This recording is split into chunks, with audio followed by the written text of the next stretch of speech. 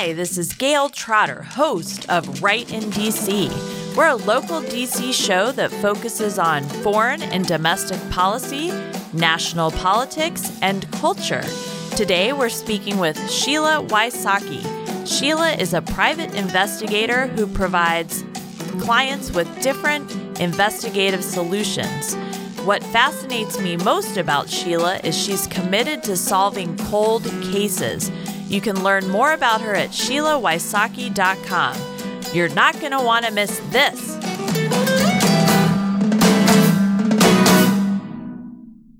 We'd like to recognize Make-A-Wish Foundation. Make-A-Wish America serves a unique and vital role in helping strengthen and empower children battling life-threatening medical conditions. You can learn more about them at wish.org.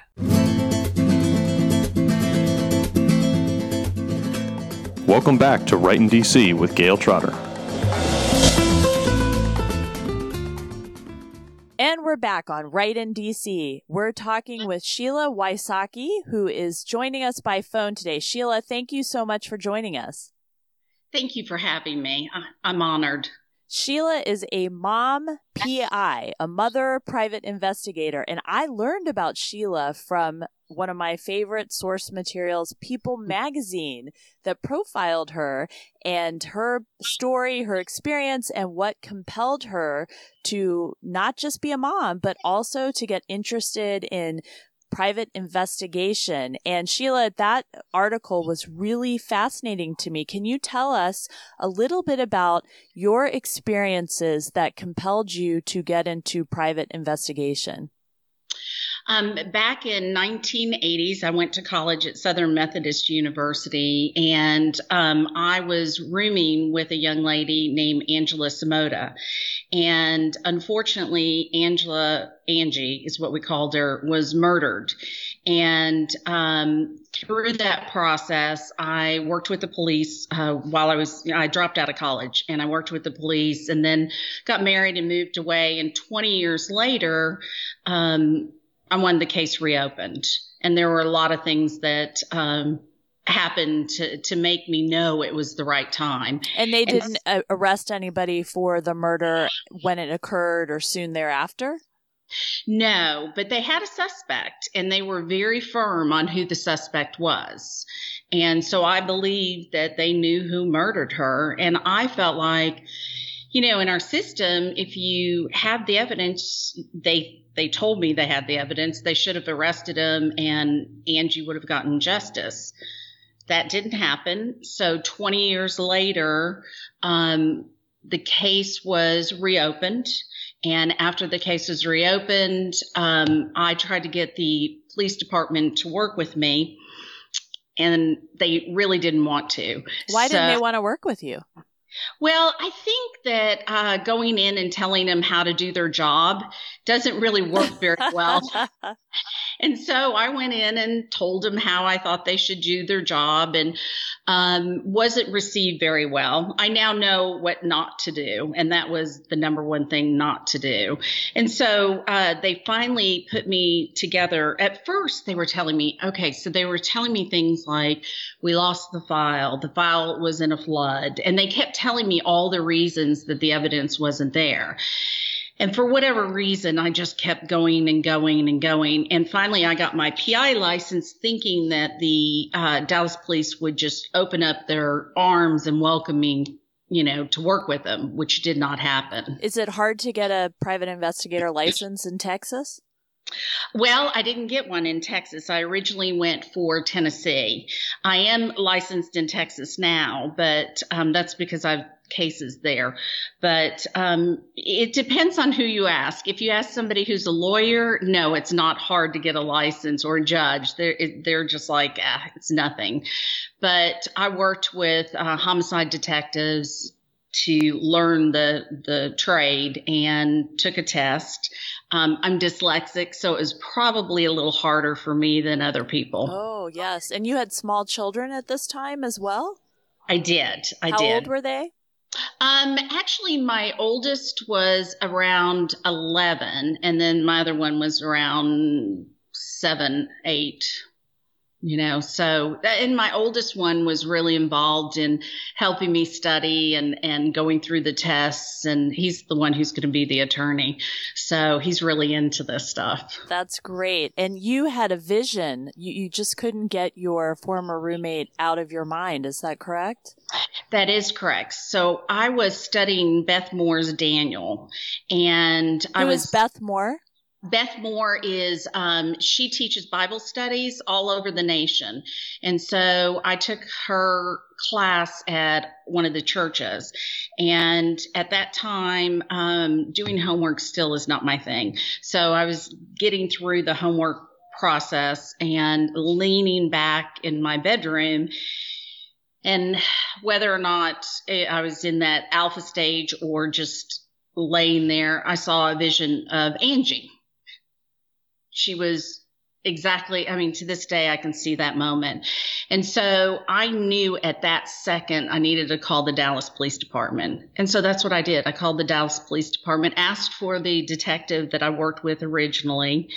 He had moved to traffic, and tried to get him to do something. And had you stayed in touch with her family all these years, or was it too painful to maintain that connection? Her family, no. Her family, I was not close with her family at all. And how did they feel? Did they know that you were pushing the police to reopen the investigation and try to identify a suspect? No. Her family, so when I called the Dallas Police Department, they said nobody had called in 20 years. So nobody, and actually I'll never forget that moment. It made me cry, because to think that nobody pushed for her to get justice. She deserved it. She was a great girl, and it could be anybody's daughter. Right. So I felt like, I have children. I have a different perspective than I did back in college, but she was my friend. But now it was a little more personal being a mom. Right. And a mother's heart is a powerful thing, right? It is a very determined thing. And you had mentioned that the police said they had identified a suspect, but it sounds like they had not released his name to the public. Did the person who ended up being identified and prosecuted for the murder of your roommate, was it the same person? Did you find that out? It was not. It was not.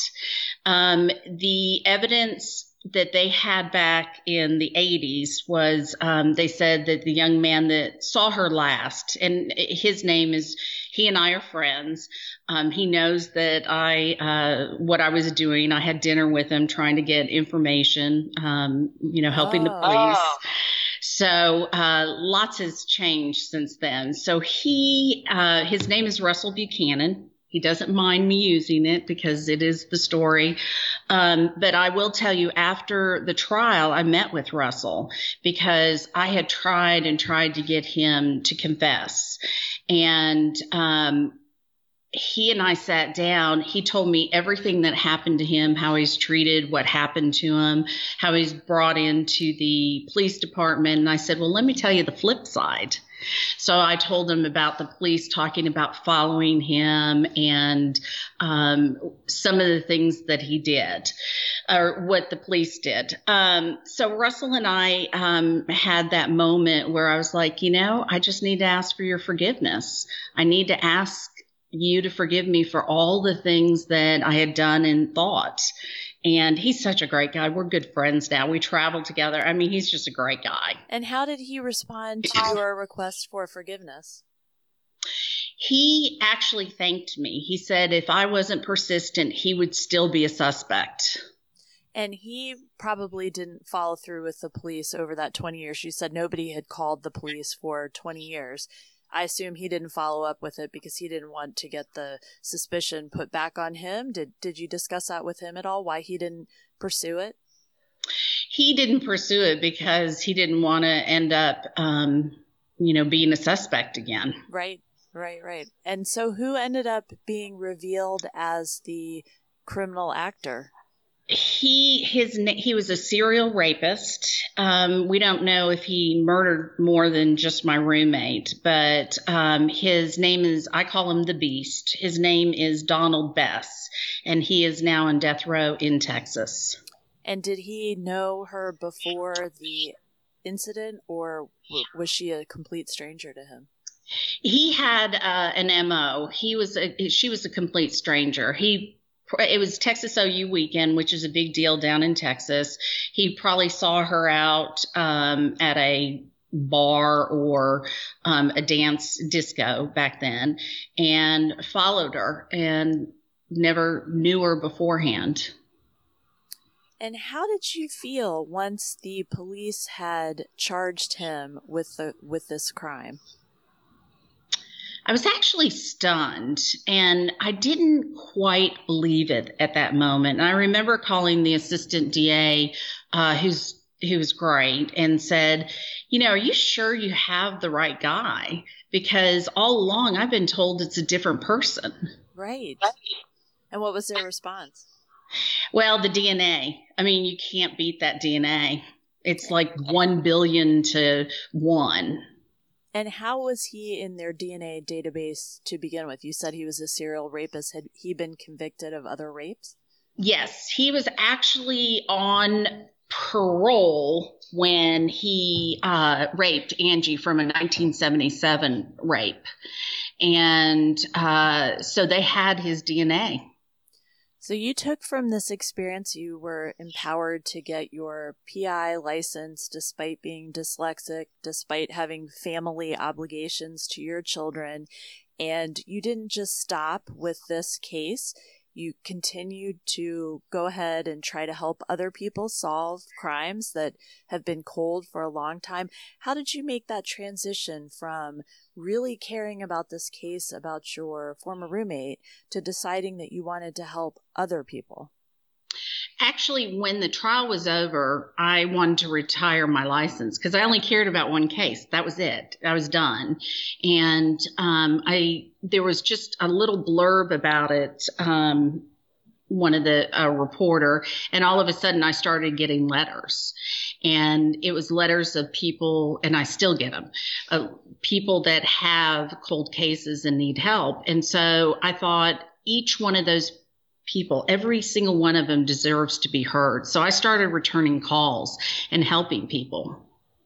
And would these families rely on your experience from your involvement in this one case, or, were they really just looking desperately for anyone who would be able to help them when all the doors had been shut in their faces? Gail, here's what I think it is. I think people want to be heard.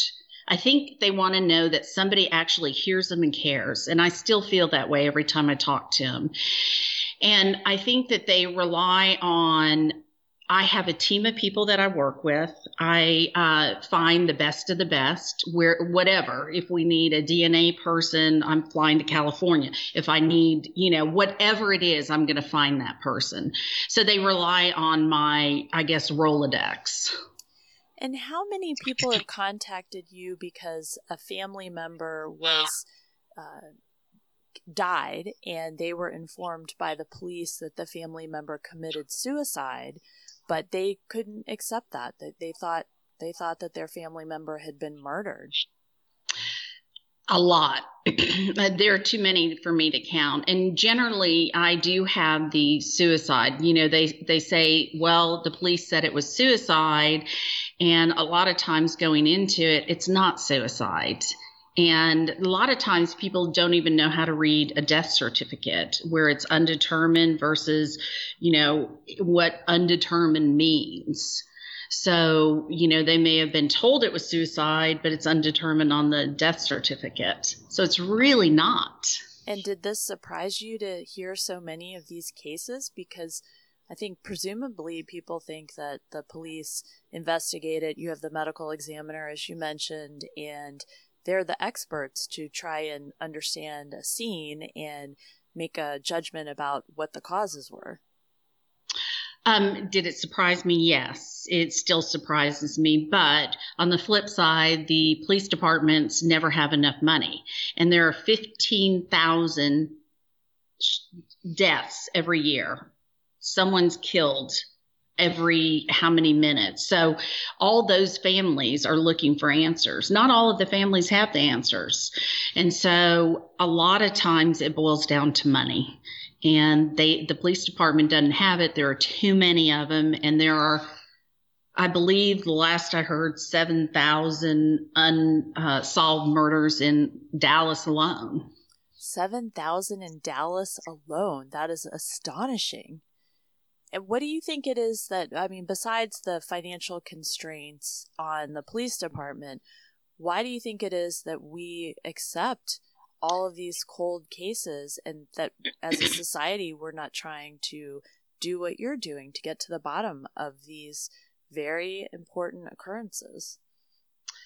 There's several factors, actually. I think that getting into this kind of career or profession, you see the worst of the worst in people. It takes a certain kind of person that can go through it. And as I work with families, I am a grief counselor. I am an investigator. I am their friend. I'm their advocate. I work with medical examiners, police departments, reenactments. I mean, all of it. And I take a lot of heat from, I'm not making friends across the country. Right. The only people that like me generally are the families. That's right. But you feel like justice is on your side, and you're helping people who are being maybe ignored or marginalized by the people who should be helping them, maybe because they don't have enough money, maybe, the police departments, but they certainly are not seeing justice served. No. And a lot of times, there's something that's always key in every one of my cases. The mother is always told she's crazy. They act like she's the crazy, grieving mom. And that theme is every single one of my cases. And I know exactly, when they call that first phone call, I know the voice. I know what they've been told, and they have been beaten up, and they know better. I haven't had a mom come to me that didn't have that feeling, that knew something wasn't right and had some evidence, and I don't ignore it. You got to look at it. I can't take every case, though. Right. I'm sure you're in very high demand, especially after that People magazine article Yes. that did a very nice profile on you.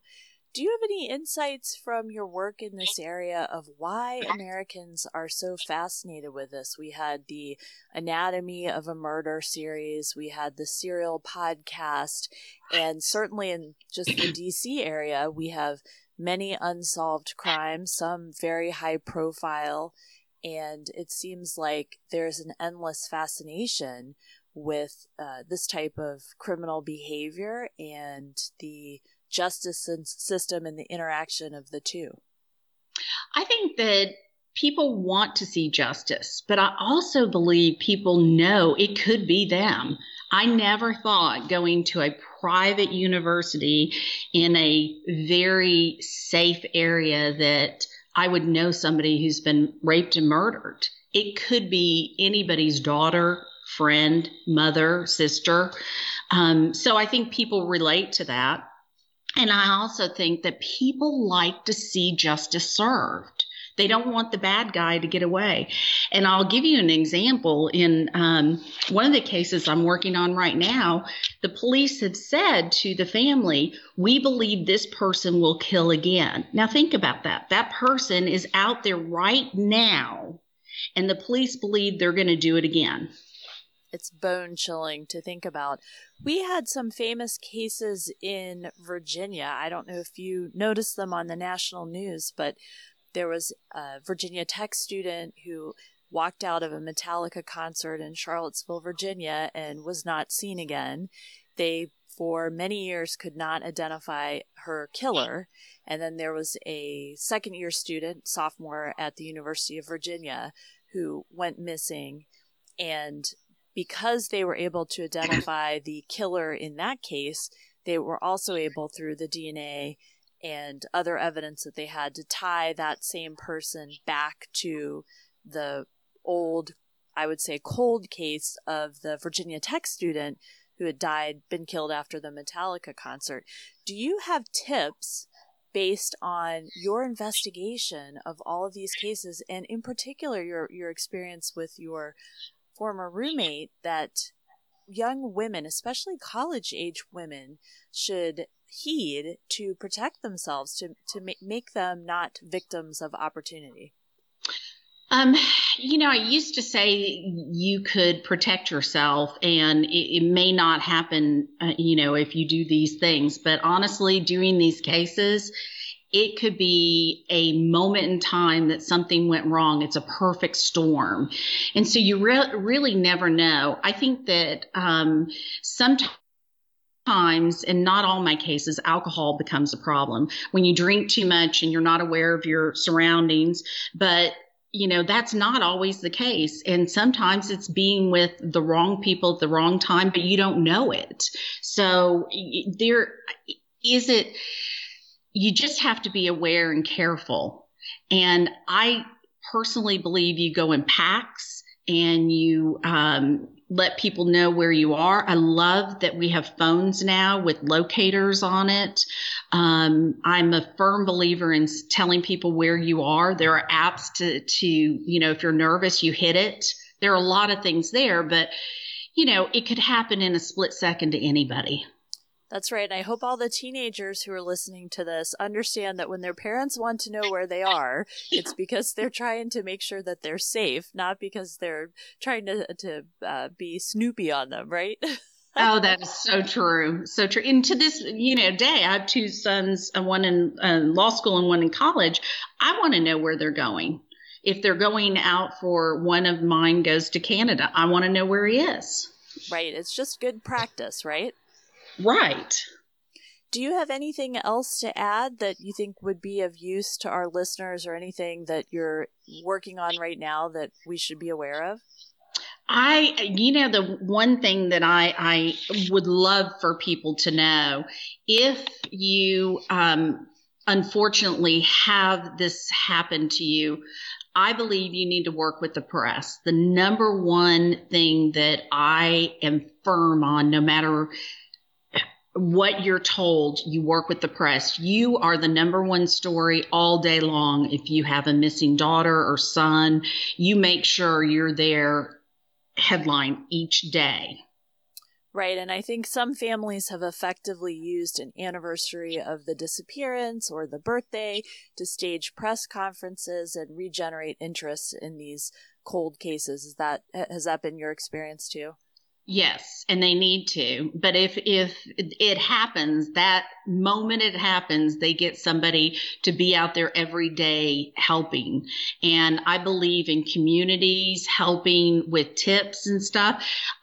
This is an area I'll probably get a lot of hate mail from investigators, but I don't believe you keep everything quiet. You can keep one or two things quiet, but it could be one thing that turns the case that somebody saw in the community.